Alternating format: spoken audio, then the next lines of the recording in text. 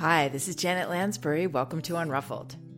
Today I'm responding to a parent who is concerned because her 4.5-year-old is being unkind to other children, and she wonders how to handle that situation. Before I begin, here's the email I received. Hi, Janet. I've been listening to Unruffled for about 1 year, and it's literally turned around my relationship with my two girls, 4.5 and 2.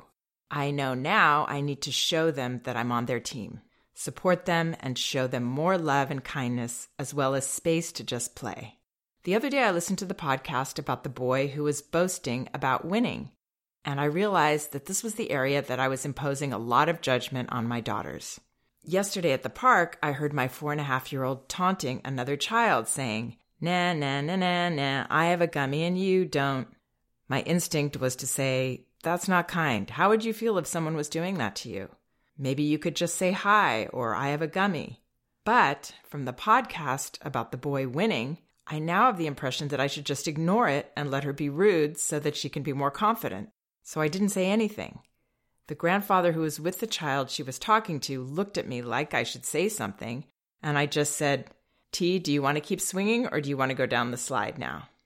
What should I say when I hear her being mean to other kids? As her mama, I want to help coach her on being kind and a good human, but I am now very unsure of what to do to help foster this.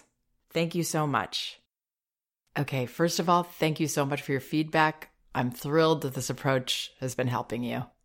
But I also have to say, I feel terrible about this. I feel awful that I gave out information that was so misleading, and I take full responsibility for this parent and possibly lots of other parents misunderstanding my advice in my previous podcast about boastful competitive behavior. And I'm reminded again of the limitations of this medium and also of the challenges in expressing and communicating an approach that is very nuanced. It's as nuanced as any relationship that we have with another person. But again, I take full responsibility, and I'm going to take this opportunity to clarify. The advice that this parent heard in regard to a boy's boastful competitive behavior was focused on helping that parent to understand the why, where that behavior might be coming from, also how to address it. But the difference in that parent's question was that from what she gave me, her son was actually making factual statements. I didn't hear her say that he was rubbing this in a child's face. He simply said, "Hey, you were slower and I was faster." What I saw there was an opportunity to help parents understand that the other child, the child that's directed at, is very likely not going to see this as a slight or meanness, but that's something that we as parents will tend to project. A lot of us have a tendency as parents, and I'm including myself in this, to be hypercritical of our children, especially if we are judgmental of ourselves. And that's why it's so important, and Magda Gerber, my mentor, gave this advice. We have to accept ourselves so that we can accept our child. Through that lens of trust and acceptance in our child, and all children, we can see more objectively. We can see that the child that is the slower child in that situation maybe doesn't feel any unkindness in that being spelled out. So it will help us a lot as parents to work on observing with the most objective lens that we can. It's very, very challenging for all of us to be objective to any degree about our own children. It's such an important job that we're trying to do. It seems like they're reflections of us. So the advice I gave that parent to let that go and not continue to correct and criticize her son for getting caught up in his need at that moment to pump himself up, to feel like he won something. That advice was about not jumping in with a judgmental attitude, giving our child that grace, having that curiosity as to what they're going through that they seem to need to pat themselves on the back that way. and looking at what we can do to help our child feel more comfortable in themselves, less needing to prove themselves to feel better. So all of that part actually applies to this parent I'm addressing today. What's different here is that her child is actually taunting. She's trying to put another child down. This one crosses a line. And as loving, caring parents, I strongly recommend intervening in these situations. But the way that we intervene matters a lot. If we intervene with a critical, judgmental attitude of our child that puts distance between us, it's understandable because, that feels so icky when we see our child doing that. It's really hard not to judge them and let them know that that's ugly and we don't like that behavior. But following that reflex that we might have will actually make this issue worse because it is stemming from how our child feels about themselves, how they feel inside. It's not stemming from the higher places in them. As I went over in the other podcast about the boastful behavior, there are a few different reasons that children behave this way with other children. One is that we may, without meaning to, be modeling unkind behavior.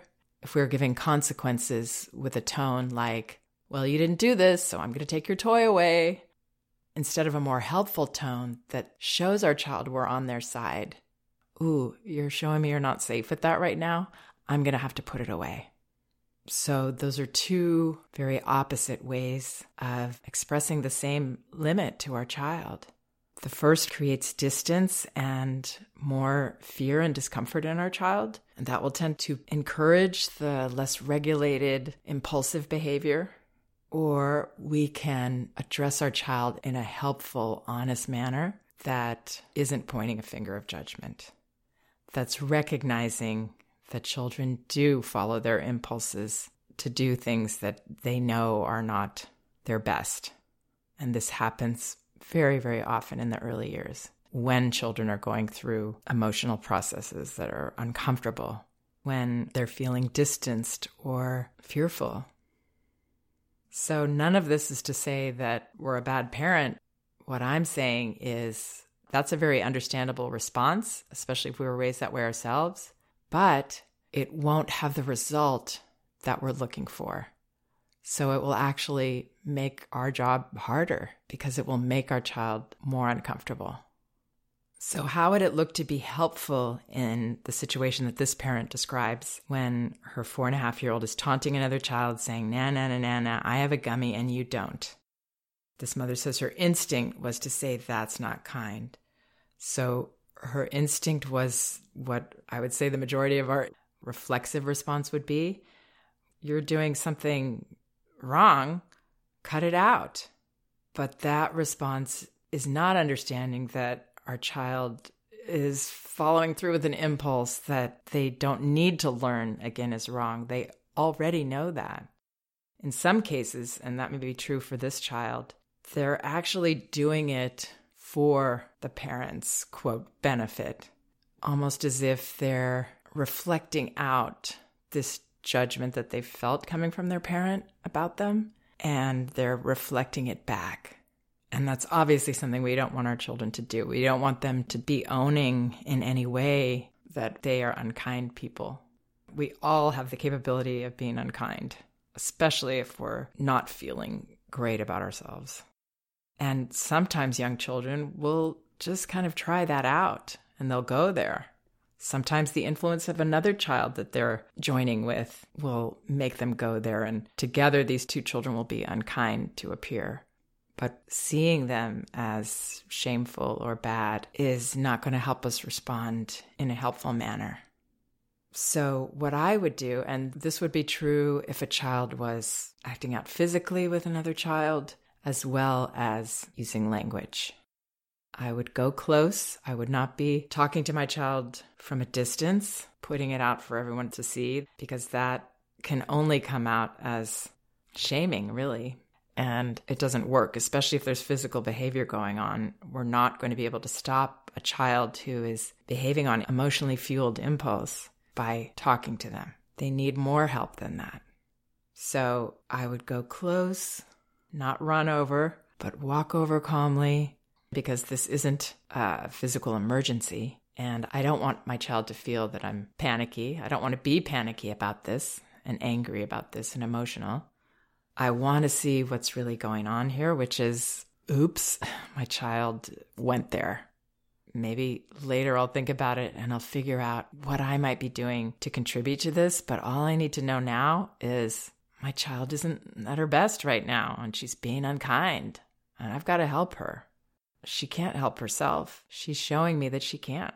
So I'm going to be as discreet and kind about this as possible, always modeling the kindness I want to instill in my children, holding her by the hand or putting my arm around her, doing what I need to do to be able to talk to her for a moment.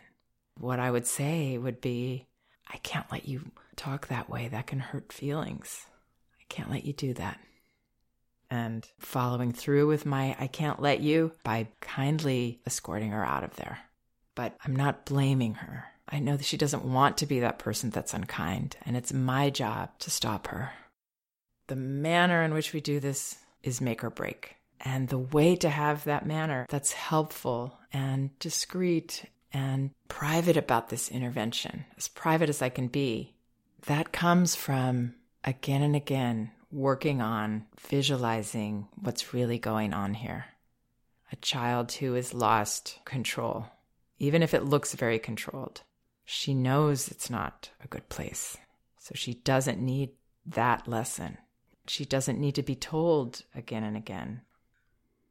So from there, taking my child aside for this time in, I will likely learn a little more. I will see my child either express relief, take a moment, and then be able to go back, or I will recognize, my child is tired, maybe has a full-on meltdown at that point. That can happen, that those unkind behaviors are the tip of the iceberg to the stronger feelings that a child has inside that they need to release. So that might happen, in which case maybe I would help her to the car or somewhere even more private. But we can't do nothing. We can't leave our child exposed in that situation. And that's why I feel so terrible that I led this parent astray in what I said in the other podcast. Because the last thing I want to be teaching parents is to leave our children high and dry when they need us so desperately. So this parent says, what should I say when I hear her being mean? That's what I would say. But I would be close. I would bring her to you. I would recognize that she needs help, not more direction, definitely not criticism. And it sounds like this parent tried to redirect her. That won't really give her the help she needs either, because she's waving a flag. That's a help flag when children cross those lines. They need us to see that. This mom says, I want to help coach her on being kind and a good human. So we have to understand how children actually learn. They don't learn from the words that we say to them or what we tell them they should do.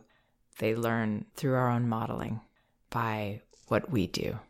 If we intervene with them with a kind and generous heart, that's how they will learn kindness. All of these character traits that we want to instill, they are learned mostly through us giving them a big heart space of acceptance and patience around their process, wanting to understand rather than push them away when they're showing the opposite of what we are wanting to instill. And parents often ask me, well, what about when they do this with me at home or their siblings? I know this is a hard one because it feels like, well, if I'm not going to let my child talk that way to other children, I can't let them talk that way to me. But it actually works better to let go and see these tiny people and why they are speaking that way to us, which could be that we've kind of encouraged it without meaning to by reacting to it. So they've seen that this is a way to get our attention, or that they're just in a flood of anger about a limit that we've had to set, and they're demonstrating it in an immature way. For the bigger picture, I would let that go. See beyond those words said out of anger or out of attention getting. take the power out of them. And if they do this with a sibling and it's extreme, sure, I would intervene the same way as I suggested at the park. But almost always, the two siblings are playing a part, or three siblings. They're all playing a role in this behavior. One of them is kind of taunting in a maybe more discreet way, and then the other one is taunting back. We can tend to just focus in on the one that gets our attention and blame that one, when really it's a whole mutual dynamic going on a lot of the time. That younger one knowing just how to wind that older one up and get him or her over the edge. So I would practice seeing what's really going on. That's why observation is such a wonderful tool that we all have. I hope some of this helps. Please check out some of the other podcasts on my website, janetlansbury.com. They're all indexed by subject and category, so you should be able to find whatever topic you might be interested in. And both of my books are available on audio, Elevating Childcare and No Bad Kids, Toddler Discipline Without Shame. You can get them for free from Audible by following the link in the liner notes of this podcast. Or you can go to the books section of my website. You can also get them in paperback at Amazon and in ebook at Amazon, Barnes & Noble, and Apple.com. Thank you for listening. We can do this.